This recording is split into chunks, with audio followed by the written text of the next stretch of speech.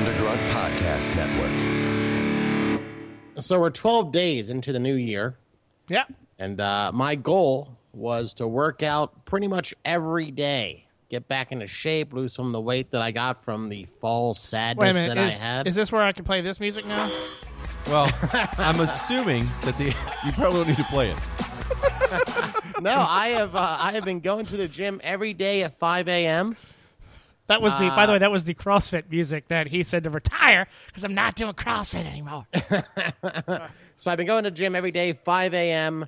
Just want to recap. After 12 days, my neck hurts. I'm constantly tired, and I'm now eating somewhere between 6,000 to 7,000 calories.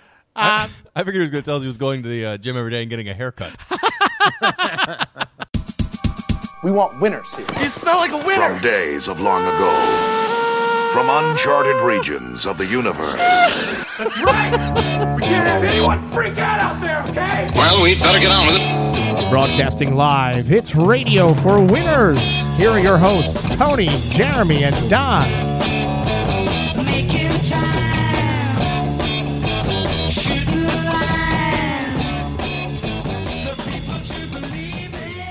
Another week, another episode of Radio for Winners. Jeremy, Tony, Cherokee, Don. Oh, man, a special guest on this week's Radio for Winners coming up a little bit later, Ryan Connor from last season's Last Comic Standing. Going to talk to him about Making a Murderer because Don has finally finished Making a Murderer, and Jeremy refuses to watch it. I've actually watched a TV show that's current. You have the whole thing. The whole thing. Not the Cliff's Notes version. Not just watching one episode and saying, yeah, you'll get to it someday. Please don't talk about it. You watch the entire thing start to finish. I'm glad that we had to bring a special guest in to help talk about this, and that the special guest wasn't you. No. Well, I'm not a special guest. I'm here every week. Well, most weeks. You're not here every week. I've missed a couple weeks, a handful of weeks. I almost missed tonight. I might be a little bit depressed. So I'm glad we have someone coming on who can talk about the show. Hey, can I? While I sit in the corner and drink all the beer in this fridge. By the way, we'll talk about it in a little while, but the fridge is cleaned out. I saw. All right? And we'll talk about that in a little while. But I'm stay tuned for the riveting fridge cleaning segment. Well, you won't believe it. It involves Don driving all over the place first. I do want to say how proud I am of Tony. He had a lot to cram into that intro right there with the, letting us know what our names are and who was also going to be on and where that person was. How many times did you practice that? I wrote it all down, and I still flubbed it. Ryan Connor. So I have a huge and multiracial family. I actually have 11 brothers, and here's how that happens. So my parents got divorced when I was 2. My mom and stepdad have been together since I was 4. My stepdad's black. I have 2 black stepbrothers, 4 adopted brothers who are black, 2 Vietnamese brothers, a Chinese brother, and 2 white brothers. And I'm right in the middle age-wise. Like, picture a college brochure. That's pretty much what it looks like you see my family photo and your first thoughts like, yeah, I'd go there. I'd probably go there. Joining us on the Radio for Winners flub line is Ryan Connor. He was on last season's Last Comic Standing. You can also listen to him on Caligula's Grotto, which I hope I pronounced correctly because I always get it wrong. You can check him out on that. And also, if you played in our Pick'em League, he was Sex Cauldron, finishing, I believe, 6th. Ryan, how's it going? It's going well. How are you? I'm doing great. Doing great. He was Sex Cauldron? Yeah, Ryan was Sex Cauldron. Oh. He beat all of us because we did terribly in our own league. You stopped picking 3 weeks ago. I was not doing well. So, Ryan, we brought you on the show to talk about football, Making right? a Murderer because Don has just finished it, and I finished it when it first came out. Jeremy, of course, refuses to watch TV because he's just depressed and drunk. But I wanted to get your thoughts on that, but we'd be remiss if we didn't talk a little bit about Last Comic Standing. I thought personally you were the breakout star. Even though you didn't win, I thought you were the breakout star last summer. Well, thanks, Tony. I really appreciate that. I don't know if you're just saying that because we shared hotel rooms or you're being genuine. I've never seen you be genuine. So. No. No, I am serious. Now, I want to know, it's been a few months now since you've been on. Have you figured out what postmodern comic which is what Roseanne Barr called you. Have you figured out what the hell that means? I think it's something you just say when you're on pills. I don't know. So give us a little bit. What was the background on Last Comic Standing? How did you get invited to the show? What was like the overall experience? I know that I guess the listeners don't understand it. You actually taped Last Comic Standing back in the March-April time frame, right? Yeah, man, it was awesome, dude. Okay, so I first auditioned for the show, like, God, what month is it now? Like a year and a half ago. Wow. Yeah. So it was like the first audition was for casting people. And like they'd already gone through, screening videos and stuff. And the executive producers screened everyone. It was like Wanda Sykes and Paige Hurwitz. I think they said they started with like 1,500 people. And then they saw like, or maybe it was even more, and then they saw a few hundred live. Or they had the casting people see a few hundred live, and they brought the videotapes to Wanda and Paige. And then Wanda and Paige saw, I think, 300 live. So that was a callback. Now, are they seeing you live, like in a comedy club setting, or are they seeing you like actually going into a room and doing your jokes in front of like 3 people that are judges? Well, the first audition is at the Improv in LA, and it's in front of a packed house. And the casting people are there. And then for the final audition, it's, I think if you're relatively new, it could be really intimidating because everyone's ushered in groups of 5. You can't hear what's happening in the showroom, and then you're just brought out. And you only perform for the executive producers and a few network people. Make me laugh, funny man. Make me laugh. Yeah. It's like 8 people in a comedy club that you're performing for. So you have to be very comfortable. Luckily, my set went over well. So I didn't have any like awkward silences or anything.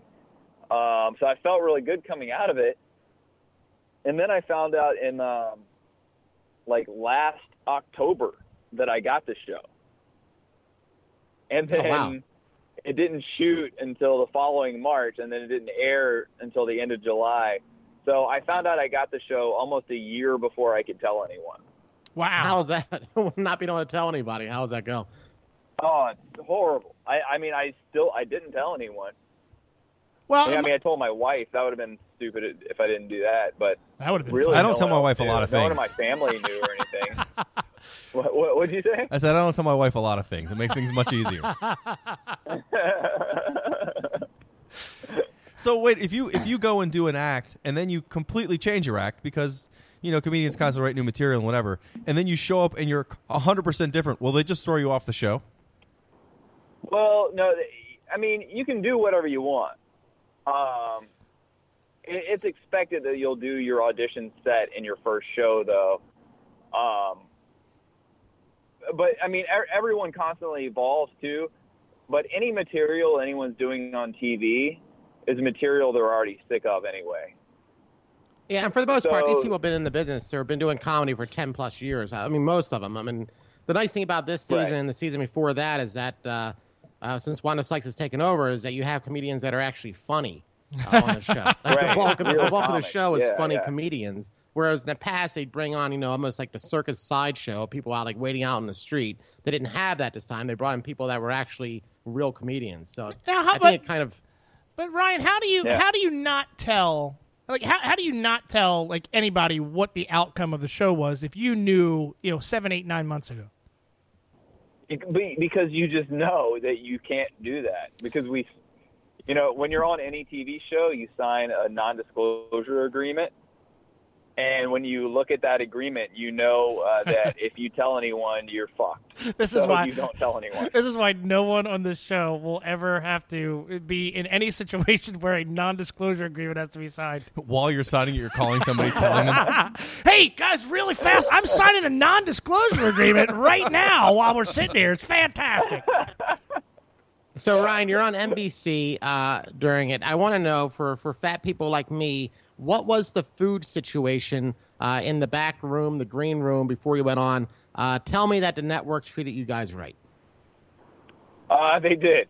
It was like a good like buffet style thing. Good fruit spread. There was always some good meat and good vegetarian options. You fucking fat ass. What about cheeseburgers? Did you have that question written down? That's the only question he had written down. That's all I care about. That's your only question. Ryan, that's the one that he's practiced for the past week in the mirror prepping for this interview. I actually haven't even seen Making a Murderer. That was just a ruse to get you on so I could ask you what kind of food they had backstage. Do you have any follow-ups about like the ranch dressing?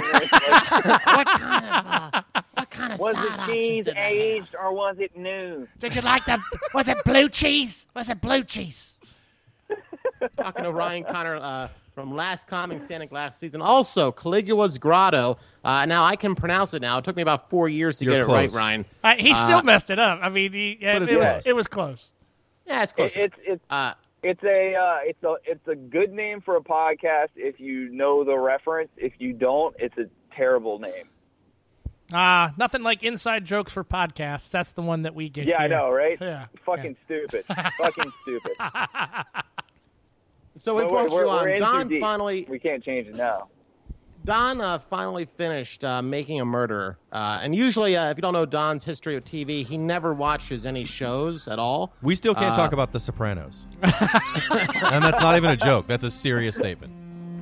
Now, do you watch Game of Thrones, Ryan? And did they take this off of like track 2 from the Game of Thrones soundtrack and decide to use that as their theme? Well, okay. He probably can't hear the sound. Speaking of you can't talk about The Sopranos. I heard someone last week complain about a spoiler for Rosebud. Citizen Kane spoiler. Someone said it's the sled, and someone in earnest goes, "I haven't seen it yet." I think it's like 80 years old. You can't really. You're not going to see it at this point. Do that. It's not going to happen. Yeah, but not that old. But my wife was at a party and someone was complaining about one of the newer M. Night Shyamalan movies, and they were like, "Yeah, because it's like Bruce Willis is talking to dead people," and she turns around and she goes, "Is that about that movie I haven't seen yet?"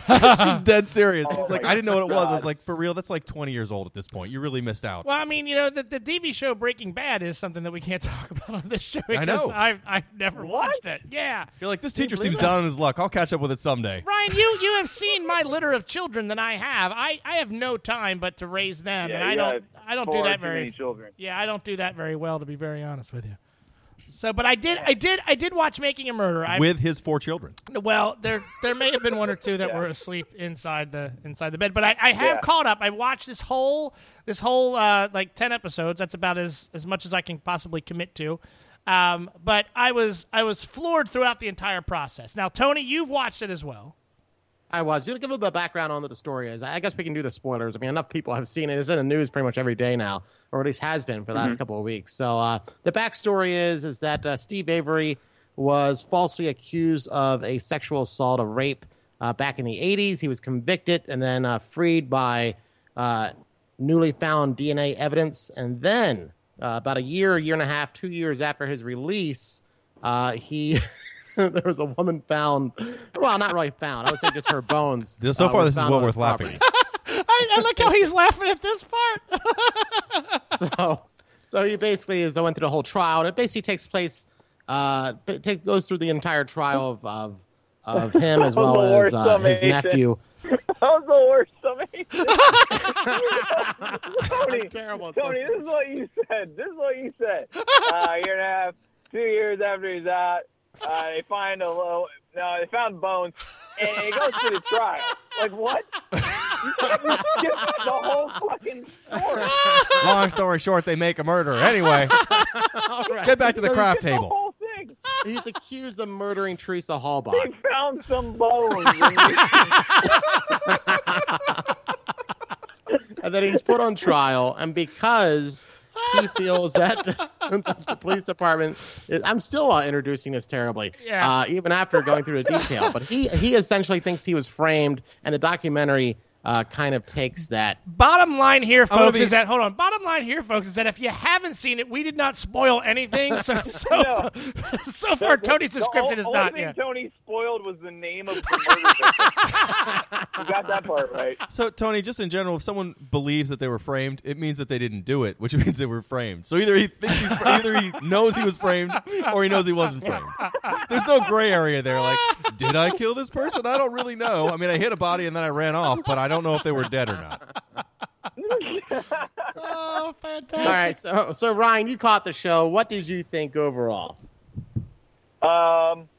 I mean, I thought it was really well made. I liked how it was like all archival footage, or that mixed in with new footage. Like there wasn't any they didn't rely on talking heads too much, which was great. But I mean, I think Brendan Dassey is 100% innocent. Oh, I think that was a complete coerced confession, and I think Stephen Avery, I would say 95% that he's innocent. Yeah, Tony, you want to do your synopsis? No, I would say based on because when I watched it, I was completely with you, Ryan. I thought there's no way these guys did this; they were framed. There's no way these guys are guilty. Yeah. But then I looked at all the post. Afterwards, I went on Googled, the case, and there's all this evidence that was presented during the trial that was not in the show at all, and I feel like the show was completely biased to prove that that he was framed. Whereas if you look at the other evidence that's out there, I think it does support why they were both found guilty. See, I actually disagree. I disagree with that, and I'll be honest with you. I lost, and Ryan, you brought up a very good point. I lost. I don't know. I lost interest after episode 7 when they sort of announced the Stephen Avery verdict, and I really wasn't bought into the Brendan Dassey part of it, because I was like, well, he's at least going to be released, because there's no way in anyone's right mind that they could convict this kid of this crime based off of his testimony, because the testimony was obviously coerced, and it was horrible. And then I missed part of episode 8. And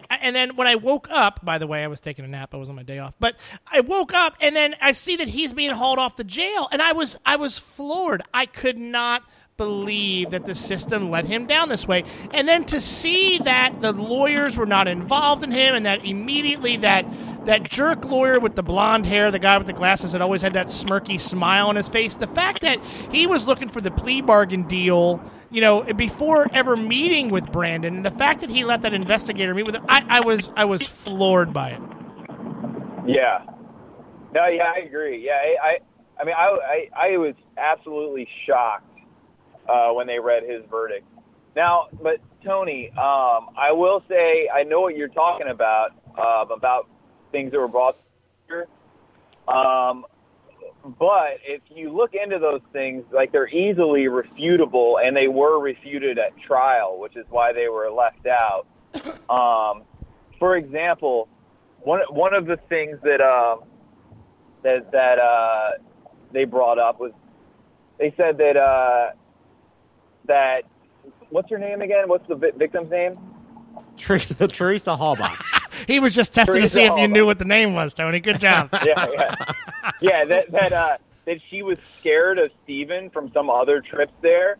Well, 2 of her coworkers testified that's not the case at all. Yeah. That she just thought he was a gross man. She wasn't scared of him at all. She just thought he was gross because she came one time and he was in like a kid pool in his yard, and he got up and put a towel around him to talk to her.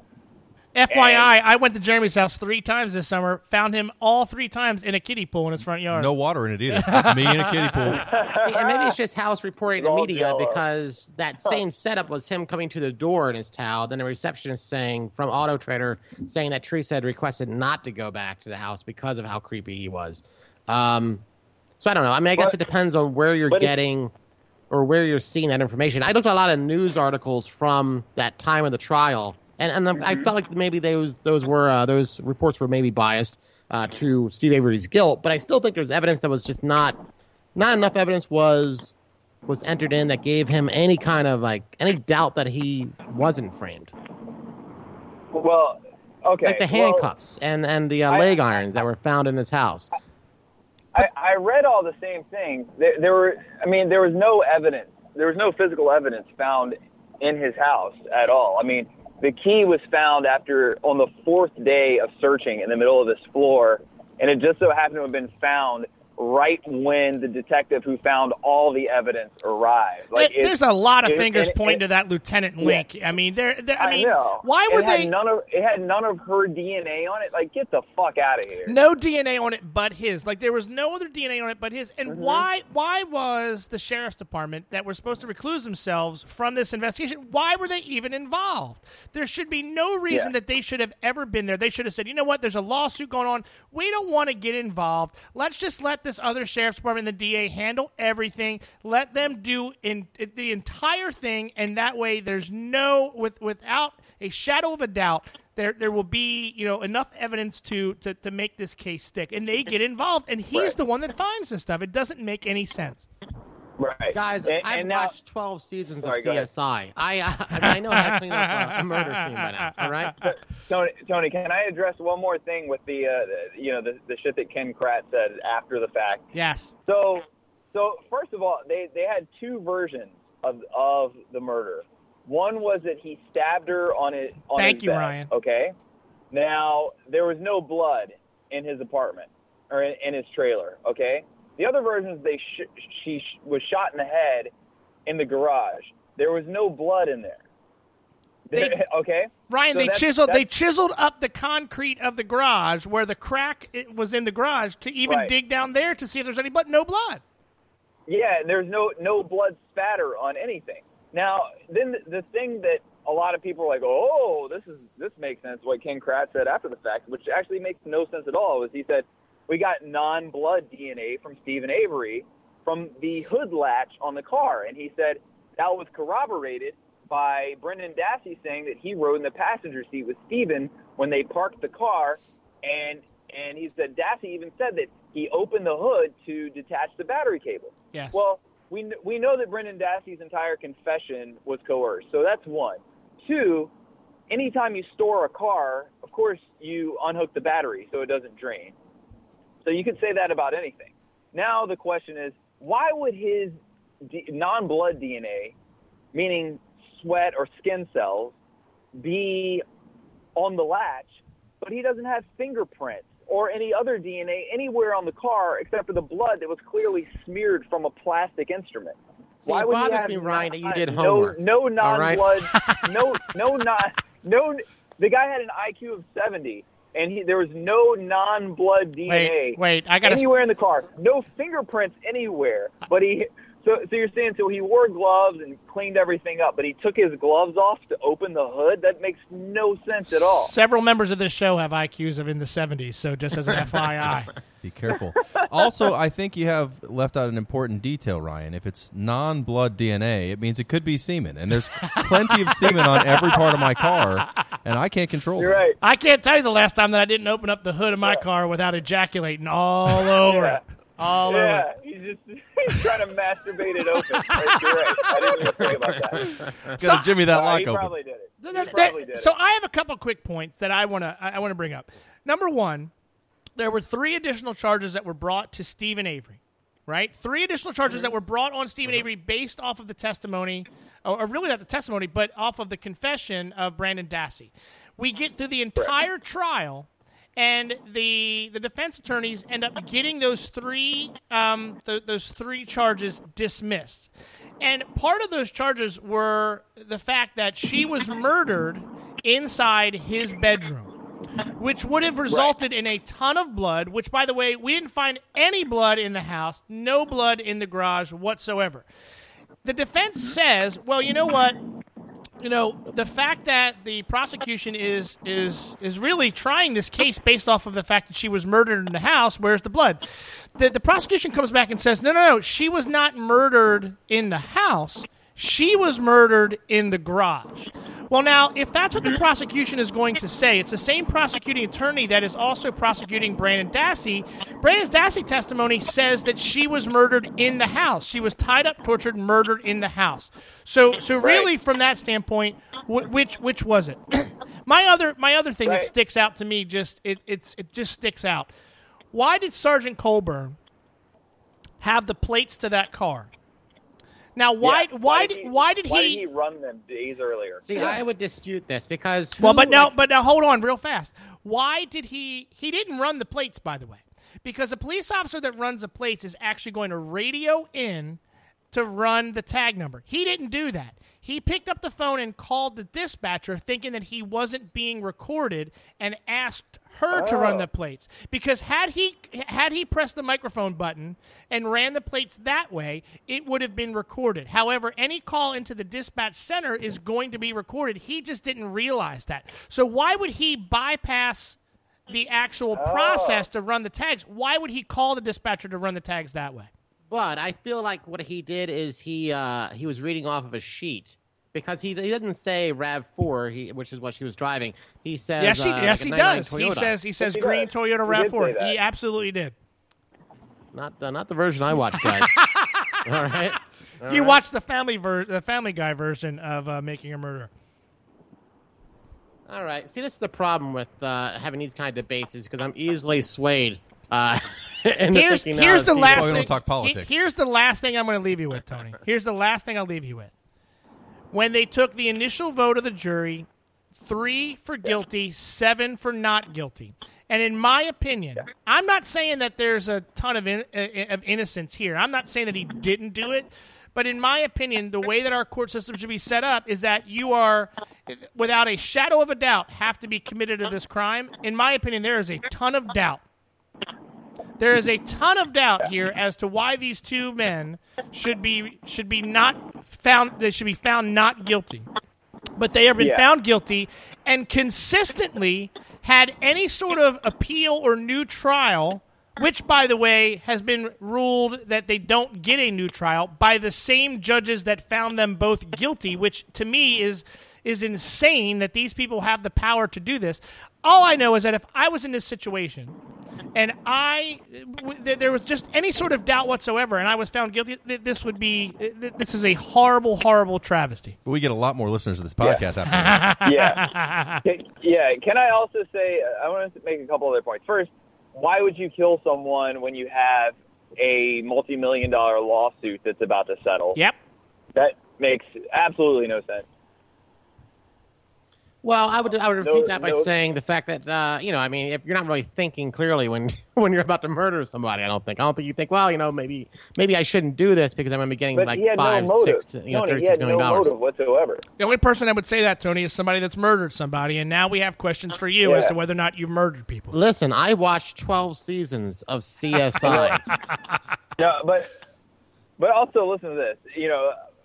The juror who had to be dismissed due to health issues, he spoke out and said it was clearly a frame job, and he's still speaking out about that. Another juror has come forward too and said that the 7 of them were 100% convinced that he was innocent, and they were scared to hold steady. The 3 of them wouldn't bend at all, so they wouldn't. They said they refused to hold steady because they thought that the police would be able to figure out who thought they did the frame job and would then target them and frame them for crime. If they could frame Stephen Avery, they could easily frame any member of the jury that voted. Or the member of Journey. Such a small town boy. It's like, who was it? Coburn said, we could kill him much easier than we could frame him. It's like, what kind of a monster would say that? And the other thing is alternate suspects. When you look at just on their property, I read the brief from his appellate attorney on alternate suspects just who live on that property. And personally, who I think that it was Brendan Dassey's brother and stepfather, who they have records as domestic abusers and sex crime convictions, as do Stephen Avery's other 2 brothers who live on the property. And one of the things I noticed was every time they spoke from beginning to end, they were condemning Stephen Avery and saying he was guilty from the beginning. They were the only family members who weren't giving him the benefit of the doubt.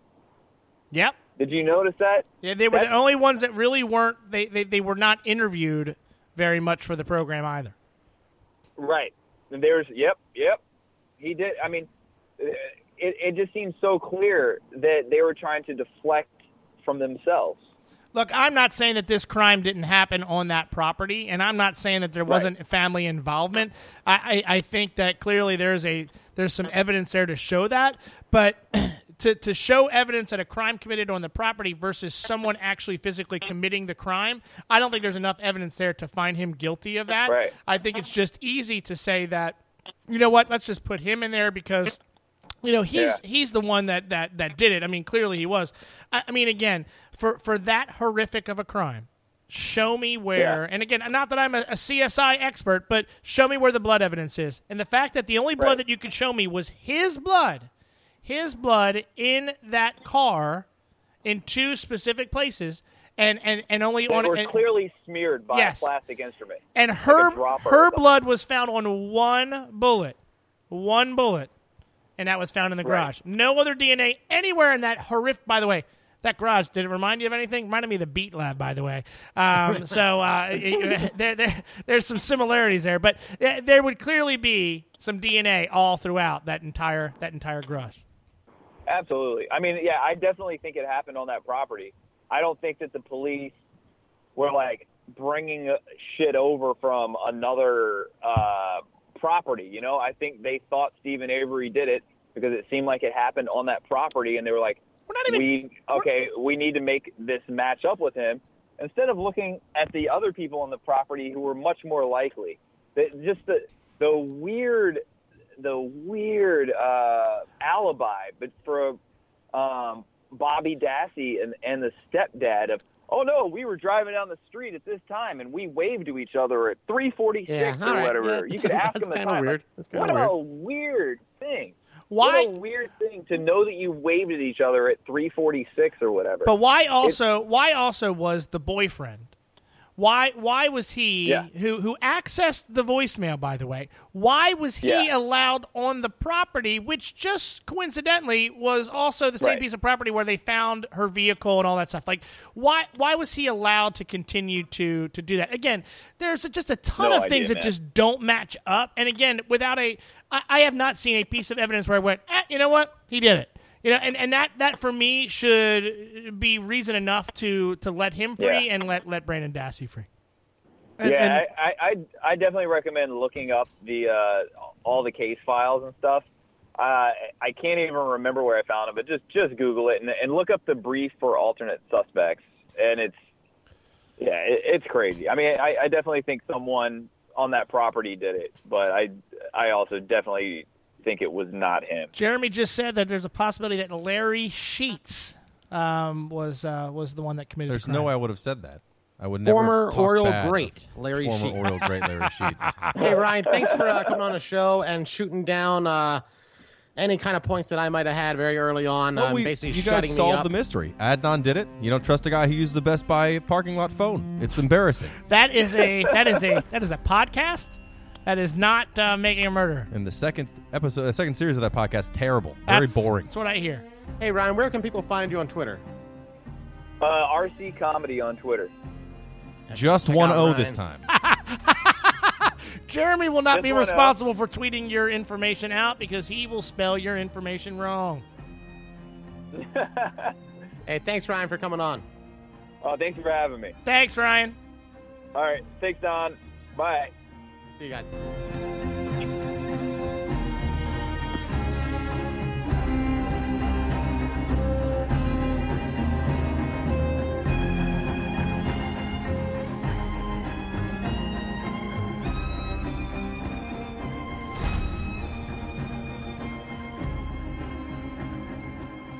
All right, I tried to flub this one. I've tried to say this 4 times, but kept messing up. Thanks again to Ryan Connor, comedian Ryan Connor, for joining us. You can check him on Twitter at RC Comedy and his website, ryanconnorcomedy.com. And look forward to next week when we have porn star Ryan Connor of just ryanconnor.com on the Now, show. the quick question is, can you pronounce the name of the podcast that Ryan is on? I don't think I can. I looked at it, the spelling of it, because you go to his Twitter page. He has a link to his podcast, Caligula's Grotto, and I'm pretty sure I can't pronounce it. It is an excellent podcast. Sounded like 15 syllables in there. It's him and co-host Aaron Conroy and another co-host named Al Sconcher, who's not on the show any longer. Don't know what that's all about. He can't figure out Skype or something. I don't know, but check out the show. It's a good show. We only have IQs of 70. We figured it out, so it can't be that hard. I appreciate Ryan coming on, a comedian who was on Last Comic Standing, who came on to talk about a serious murder series TV show. The nice thing about, I'll tell you, I was hoping the problem is that Ryan always comes prepared. He always has good points, and I was not expecting it with my what about the handcuffs? What about the handcuffs? Like, that's all Don had was he had a crazy shirt on. Wait a minute. No, that's not. No, hold on. I think I held my own. Tony fell off there. He was like, but he got some letters in the mail. Okay, you got some good points. He didn't do it. Yeah. I saw halfway through that interview or a recap of the show where my points were going, and they were going nowhere. So I decided let's just turn it over to Don and Ryan.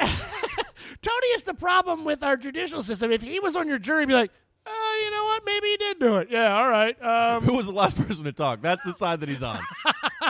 Rock, paper, scissors, shoot. Yep, guilty. That's how it works. Now, listen, I do want to say that if you have seen the series, you did see Stephen Avery's garage, and his garage was very messy. Now, I have been accused over the past couple, really for the past 2 or 3 months. Since you've owned the garage. Okay, we had a lot of bottles and cans on that table over there.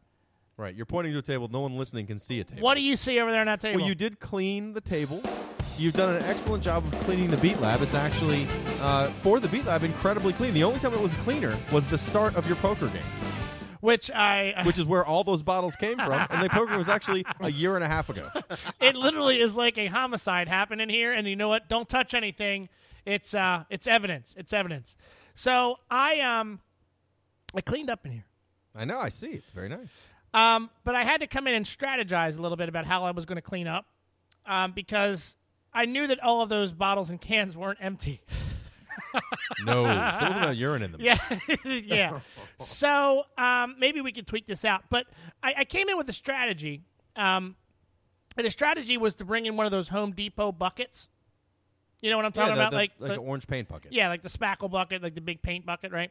So my strategy was to come in with that, and I was going to take my recycling bin, and I was going to take all the empties and pour them in there, and then anything that was full, I was just going to dump it into the bucket.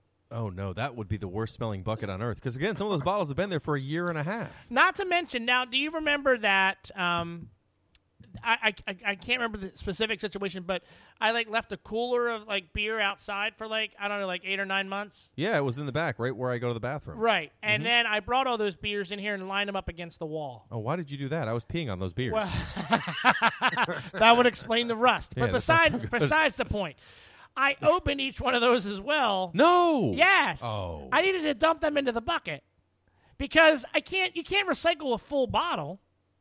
You know what I mean? No one's going to call you out on it. They're not going to open it to check. Yeah, but I mean, I live here. They're not going to know it's from your house. It's the same.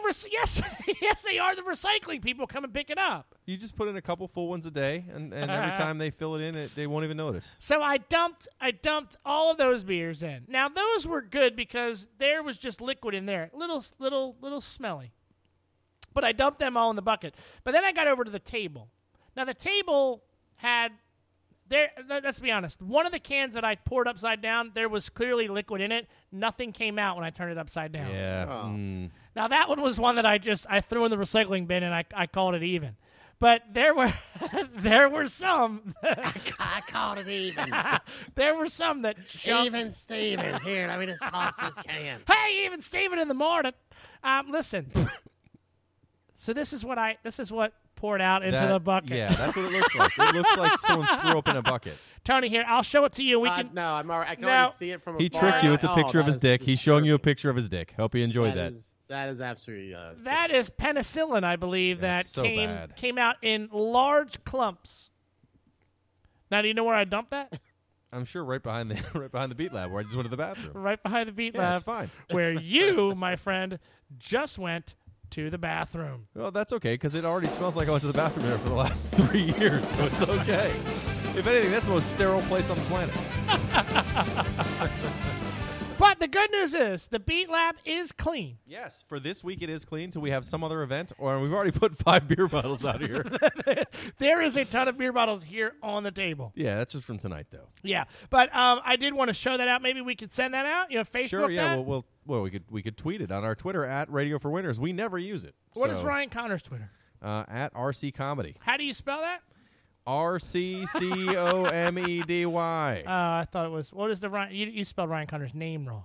No, he did. He had his own Twitter name wrong. That was the joke I was making, but then okay. he hung up. Sorry about that. As soon as you call him out, he hangs up. Good for him.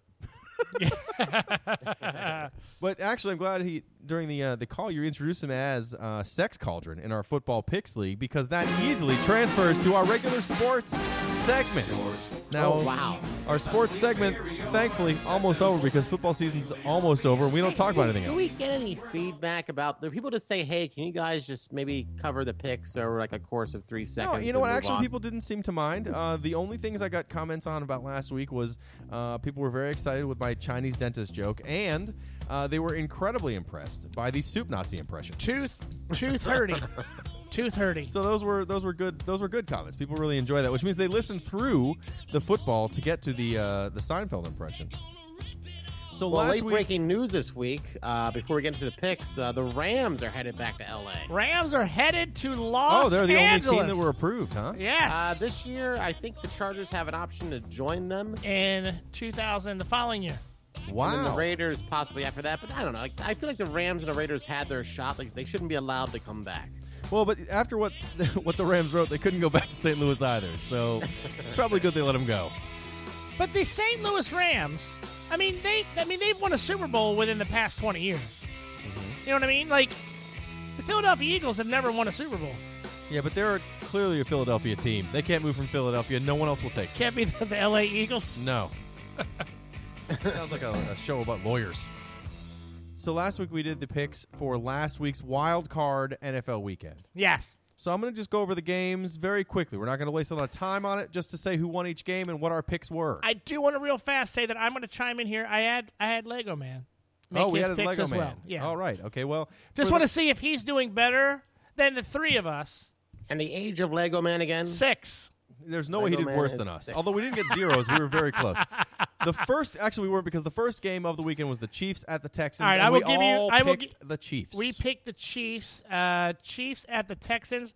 Lego Man picked the Texans. And it was a blowout. The Chiefs won 30-0. So we were all correct. By the way, FYI, I had Lego Man make his picks all the way through. He had the Texans going to the Super Bowl. We'll have to He go is back. not correct. We will have to edit that one down. This week will not be as good. So we were all tied at 1 point there, because everybody picked the Chiefs because the Texans really had no business being in the playoffs. Lego Man 0. The second game on Saturday night was an amazing game, at least towards the end. The Steelers at the Bengals. If you guys watched that game, it was amazing and brutal and terrible and probably the best football game I saw all year. Okay. I'm the only one who picked the Steelers. You guys both picked the Bengals. Lego Man also picked the Bengals. Okay, well, I got 1 point there, and you guys got 0. So we're at 1 for you guys, 2 for me. All right. No, 2 for you. Because I got the Steelers and the Chiefs so far. Oh, It you doesn't did? get better than 3 guys who don't know sports recapping terrible picks about games that they didn't even know any information I'm going to about. challenge that. I watched all 4 games. It does get better when you see those same 3 men run across a casino floor to the betting booth to spend every to lose dollar our money on trifectas. to spend every dollar that their wives have given them and lose on the trifectas while they eat pizza in misery. And on the way, see Evander Holyfield, but not stop and Push say him hi, out of the way. because we had to get those picks Get in. him out of my way, Evander. I don't need that. Yes, push him out of the way. Hey, look, we're going to push Evander Holyfield out of the way again. Keep going with these picks. The third game, Sunday's games, Seahawks at Vikings. Okay. I picked the Vikings. You guys picked the Seahawks. The Seahawks also won that game. Lego Man picked the Seahawks. By a failed 21-yard field goal. So I lost that one. All right, so now everybody's got Everyone's 1. got 2. No, 2. 1. Lego Man has 1. Lego Man has 1. And then the last game was Packers at Redskins. We all picked the Redskins. I assume Lego Man picked the Packers. Lego Man picked Packers. And the Packers, of course, won by not a small margin. So we are no smarter. No, we all scored 2 games correctly, and so did Lego Man, a 6-year-old. We are as smart as a 6-year-old. Now, can we So beat we're all them this still week? in the hunt. Oh, yeah. We're still right there. We're all the Texans. Yes. So this week's games, Chiefs at Patriots. You don't have to play the music, but you can play it anyway. Chiefs and Patriots. I think you'd be a fool not to pick the Patriots. I'm going to take the Patriots. Well, now, Bill Belichick came out today with a black eye. Yep. How do you think that happened? I'm going to go with Deflategate. No? All right, So I think he had a New Year's resolution to work out every morning at 5 a.m. And it's just what happens when you work out. You wake up, you have black eyes, your neck hurts, you're eating 7 Can you imagine Bill Belichick working out to this music? I imagine that's all he listens to. Just this song and the Venga Boys. I'd really like to ride the train. So, Don, you get pick for that game. Who's playing? Chiefs, Patriots. In New England? Yes. Oh, man. Edelman's back. Looks like a strong game. Kansas City looks really strong, though. Yeah, they do, but it's the Patriots. The Patriots got something to prove this year. Let's go with New England. Tony. To be different, I'm going to go with the Chiefs. I think last week's game kind of got them with the momentum, and they're going to pull off an upset. I do have. I'll have to follow back up next episode on his picks. Sorry. On Lego Man's. Wait, everyone. Next week, Lego Man and porn star Ryan Connor going to be a great episode. Sunday's game, we didn't do that yet. In the second game, Packers at Cardinals, Saturday night. I will have to go with the Cardinals. All right, Tony. I tend to disagree with Jeremy because he's usually wrong. However, I think he's dead on this one. And that's a hot take. Green Bay is, they look like they were on fire. And Washington really good at home. However, I am going to have to give this one to Arizona. Arizona looking really, really tough. Okay, congratulations, Cardinals. Sunday's game, Seahawks at Panthers. Oh. Now, this is a tough one. I think the Panthers have looked really, really good all year, but I think the Seahawks are always a team that never gives up. Yet, I'm still going to pick the Panthers because I believe. Tony, I know this is your home team, so you're a little biased. I don't know if you want to pick next or. I'm going to go with the Panthers to win, and I still can't get into them, but I think they're very good. I will tell you that Lego Man has the Panthers going all the way to the Super Bowl, winning the Super Bowl. However, he had them playing the Texans. I think they would beat the Texans, so he's probably right there. Yes, I am going to go with Carolina. I think that is their team. They're a special team. They're going to lose now. How many listeners are taking notes right now? 6 people. None of them are taking notes. Why would you take notes on this podcast ever? I know who is taking notes. Coach Nick, who, by the way, shout out to him. He is overseas in a foreign country. So shout out to all of our Canada. Hey, all right, Coach. We're in Canada. Shout out over there in Toronto. Shout out to all of our military who are serving to save us against any sort of international incident. He's not really much doing like that. our sports picks. He's making sure cargo gets from point A to point B. But that's besides Let's the point. just finish this up because it's very painful. Last game of the weekend is the Steelers at the Broncos. Oh, now who's quarterbacking the Broncos? No, it's going to be Peyton Manning. Peyton Manning. And it's probably not going to be Ben Roethlisberger. Yet I'm still going to pick the Steelers to win this one. Wow. Yes, I am. Now, you don't have – I did notice that the Steelers were winning quite a bit when Roethlisberger was not playing, but they also had well, they started falling behind when he was not playing this last game. Right, but they had a great running back that also got injured as well, who was the backup running back. And I'm going to go with the Broncos. I'll be honest with you. Peyton Manning looked pretty good coming back from that injury. Tony. The voice of reason, the voice of truth, Cherokee Don, getting it right again. Can't disagree with him on this pick. Denver Broncos all the way. All right. All right, so we basically all picked the Cardinals and the Panthers, so they're going to lose. And then 2 of us picked the Patriots, 2 of us picked the Broncos. They're your losers for this weekend, other than whoever sat through this NFL season. 2 of us picked the Patriots and 2 of us picked the Broncos? Yeah. There's 3 of us on this show. No, but they're 2 different games. Okay.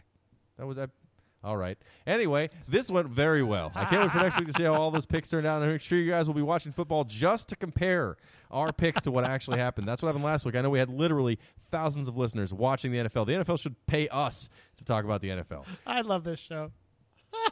But now we get to the point on every show where we take some stuff we want to talk about and we bring it to you with Radio for Winners and the news. That's right, Radio for Winners and the news. Every week we take 2 to 3 news stories that everybody's been talking about. We take all the facts out that other people have already talked about. We bring it back to you in bite-sized chunks so you're a little bit smarter the next day at work.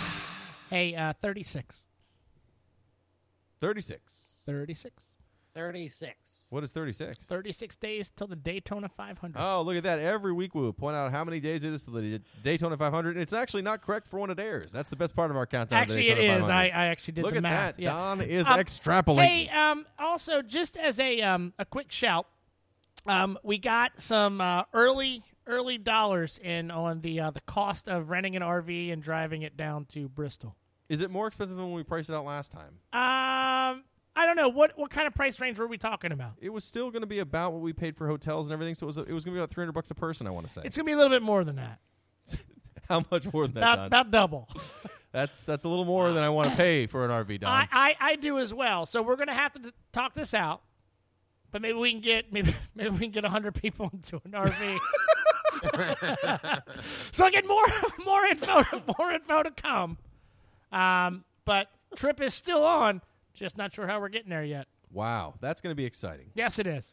Well, maybe there's a handful of people we could invite we don't know very well. For example, there's a group of gentlemen holed up at a national park in Oregon. Oh, yes. We didn't really talk about this last week because I'm not even sure if it was really a news item by the time we recorded last week, but a militia has taken over some government-taken land to start a park, and they're gonna make a point by just making sure that they're in it. They're going to take it back from the government. They have a lot to prove.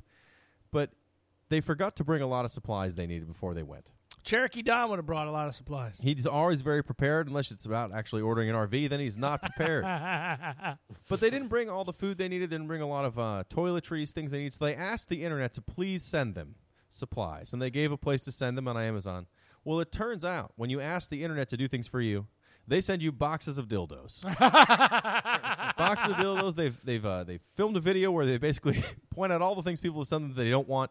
And my favorite is a box full of dildos that's just called a bag of dicks. Sent to a bag of dicks. And then they angrily throw everything off the table and joke they're going to sell it on eBay and make their money back. Now, aside from that, you're not going to sell a big box of used dildos on eBay for any real Wait a profit. minute, they were used dildos? No, I don't.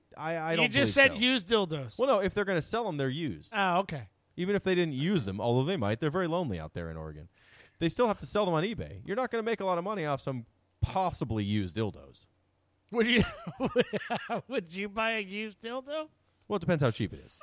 I am very thrifty. I like to save a few bucks here and there. If my dildos are used and I can save a little bit of money, a little bit of Dawn. Rub that on there. You're totally got a brand new clean dildo. I would like to see you rub a little bit of Dawn on D-A-W-N. I didn't mean rub your dildo on Dawn. That would be weird. That'd be a little odd. Now, what do you think about these guys that are holed up there? Oh, I think they're shitheads. I think they're awful. I'm glad someone mailed them a bag of dicks. I sort of think that we should just abandon that park as a national park and just go, hey, you know what, whatever. Well, it's not like they took over Yellowstone or somewhere that people are going to be like, yeah, we're going to take over this massive. They took over like if you went to like the Crofton Park and took it over, no one cares. I mean, what are we going to do? Are we going to go in there with SWAT team and take over the building and be like, you know what, the park belongs to the people? Well, no, they're going to let the local police handle it. Oh, if Donald Trump was president, those guys would have been out there in 24 hours, and they would have paid for the wall to solidify between the states and Mexico. This militia. I'm going to be honest. If Donald Trump was president, they would not have taken over the park anyway. Their problems don't seem to be based on Donald Trump were president, they wouldn't have had the opportunity. That's right. Because all parks will be sold to the Chinese. It's going to save us a lot of money. He's going to make us a lot of money. He's going to be a wonderful president. I cannot wait. However, if I was upset, what a segue. I think what I would do is protest. But here's a protest I don't quite understand. Also in Oregon, Portland, Oregon this time. A lot of Oregon news this week. A man was protesting a year ago outside of a Portland. But he was arrested, and he's decided to sue the state for his success. I was going to say for success, but it wasn't success. He was arrested. Success? Yep. So here's the thing. He protested outside of the courthouse. And how would you protest outside of a courthouse? I would actually not protest outside of a Let's courthouse. say you had some real beef with the city of Portland. What would you do to protest outside of this? Would you hold up signs talking about how the state is unfairly taxing you? I would not protest because I can't stand protesting. However, if I had to, I would just have a sign with whatever my argument was. Or maybe just yell and sing a song. He was instead playing the violin completely nude in front of town hall, and therefore he was arrested for public nudity. Yep. I like how you had to think about what I was he was going to say drunk and disorderly, but that's not right. That's what I was arrested for. He was arrested for public nudity. So he's decided to sue the city for $1 million for his hardships. Because he was playing in the nude. Playing violin outside of the courthouse to prove a point. By the way, I'd like to point out that I looked online to try to find other articles on it. No one knows what he was protesting. No. That's the best part of it. If you have a strong protest, people should know what your message is. His was just, I'm a weirdo playing naked in front of the But State House. that warrants $1 million. According to him, it is worth $1 million. Would so I will be out front of the Annapolis State House playing the bongos completely naked. You can come out and see me. I'll be there next Saturday all day long. Be very excited. There I was, playing the bongos outside the State House. Just me and my bongos, if you know what I mean. It's definitely a weird protest. And my protest will be just as weird, if not better, because I want to make a lot of press. What would you protest? Well, if I was just going to be naked outside playing the bongos, I would probably just protest something that makes no sense. Perhaps I'd be out there to promote fire safety. Ah. And if I was, hopefully there would be a lot of local news out there. Maybe there would be some witnesses. And if they did, hopefully they'd be better than this next witness. I don't have a lot to say about this because it's actually just the most incredible news clip I've ever heard. But let's say I was out in front of the State House just lighting bongos on fire while I play them, and some lady was invited onto the news to talk about what she saw, and this is what she said. This is the most incredible eyewitness to anything ever. I don't even have a lot to say. Just listen. She said, well, I was on the phone cooking me and my baby some breakfast. And she said, hey, something wrong. It's popping. I said, what? She said, yeah. I said, no. So the girl come downstairs. She come out her apartment with her baby with no shoes on. I said, oh, girl, it's cold outside. She said, something ain't right. I said, oh, man. She said, oh, man, the building is on fire. I said, no, what? I got my 3 kids and we bounced out. We ain't gonna be in no fire. Not today.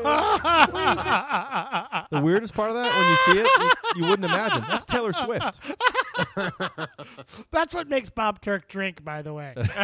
I love local news interviews like that. That's the best. And the fact that that after like 3 seconds in, they're like, man, but they were like, no. Put it on the air. No. They literally. I saw the guy's Twitter feed. It's just like some sort of a-hole reporter. He's like, "Yep, this is going viral." Essentially, he just he just posted. I hope 3 assholes in a garage use this on their podcast next week.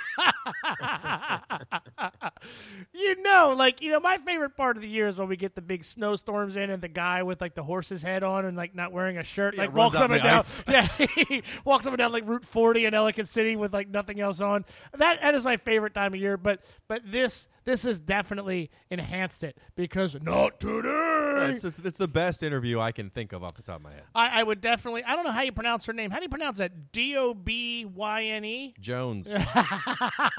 Well, then look up Michelle Jones fire videos. I'm sure we'll put it on our blog. I haven't updated in 6 months. It's going to be an incredible blog this week. Why have you not updated the blog? I'm very lazy, Don. I'm very depressed. I don't want to do anything. Hey, the best part of these types of videos that make it onto YouTube are the these remix. Things. Yeah.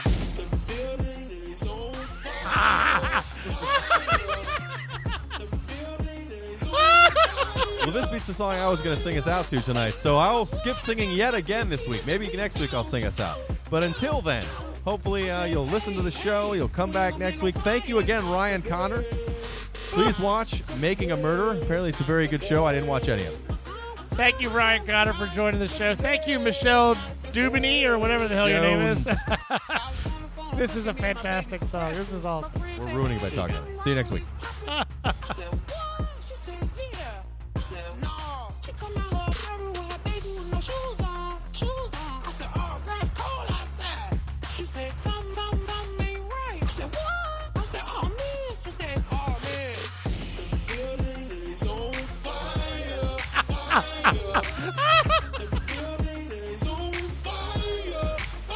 I don't think Justin Bieber puts this much energy into a song.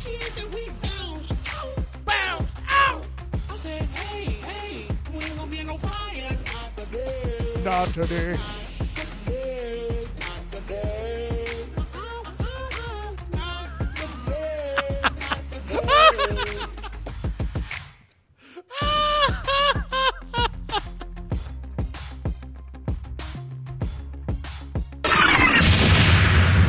3, 2, 1, go. You can follow. You can. All right. Contact Radio for Winners on Twitter at Radio for Winners, Facebook.com, search for Radio for Winners, or if you want to send us an email, hit us up on the Gmail, rfwshow@gmail.com. Well, there you have it, folks.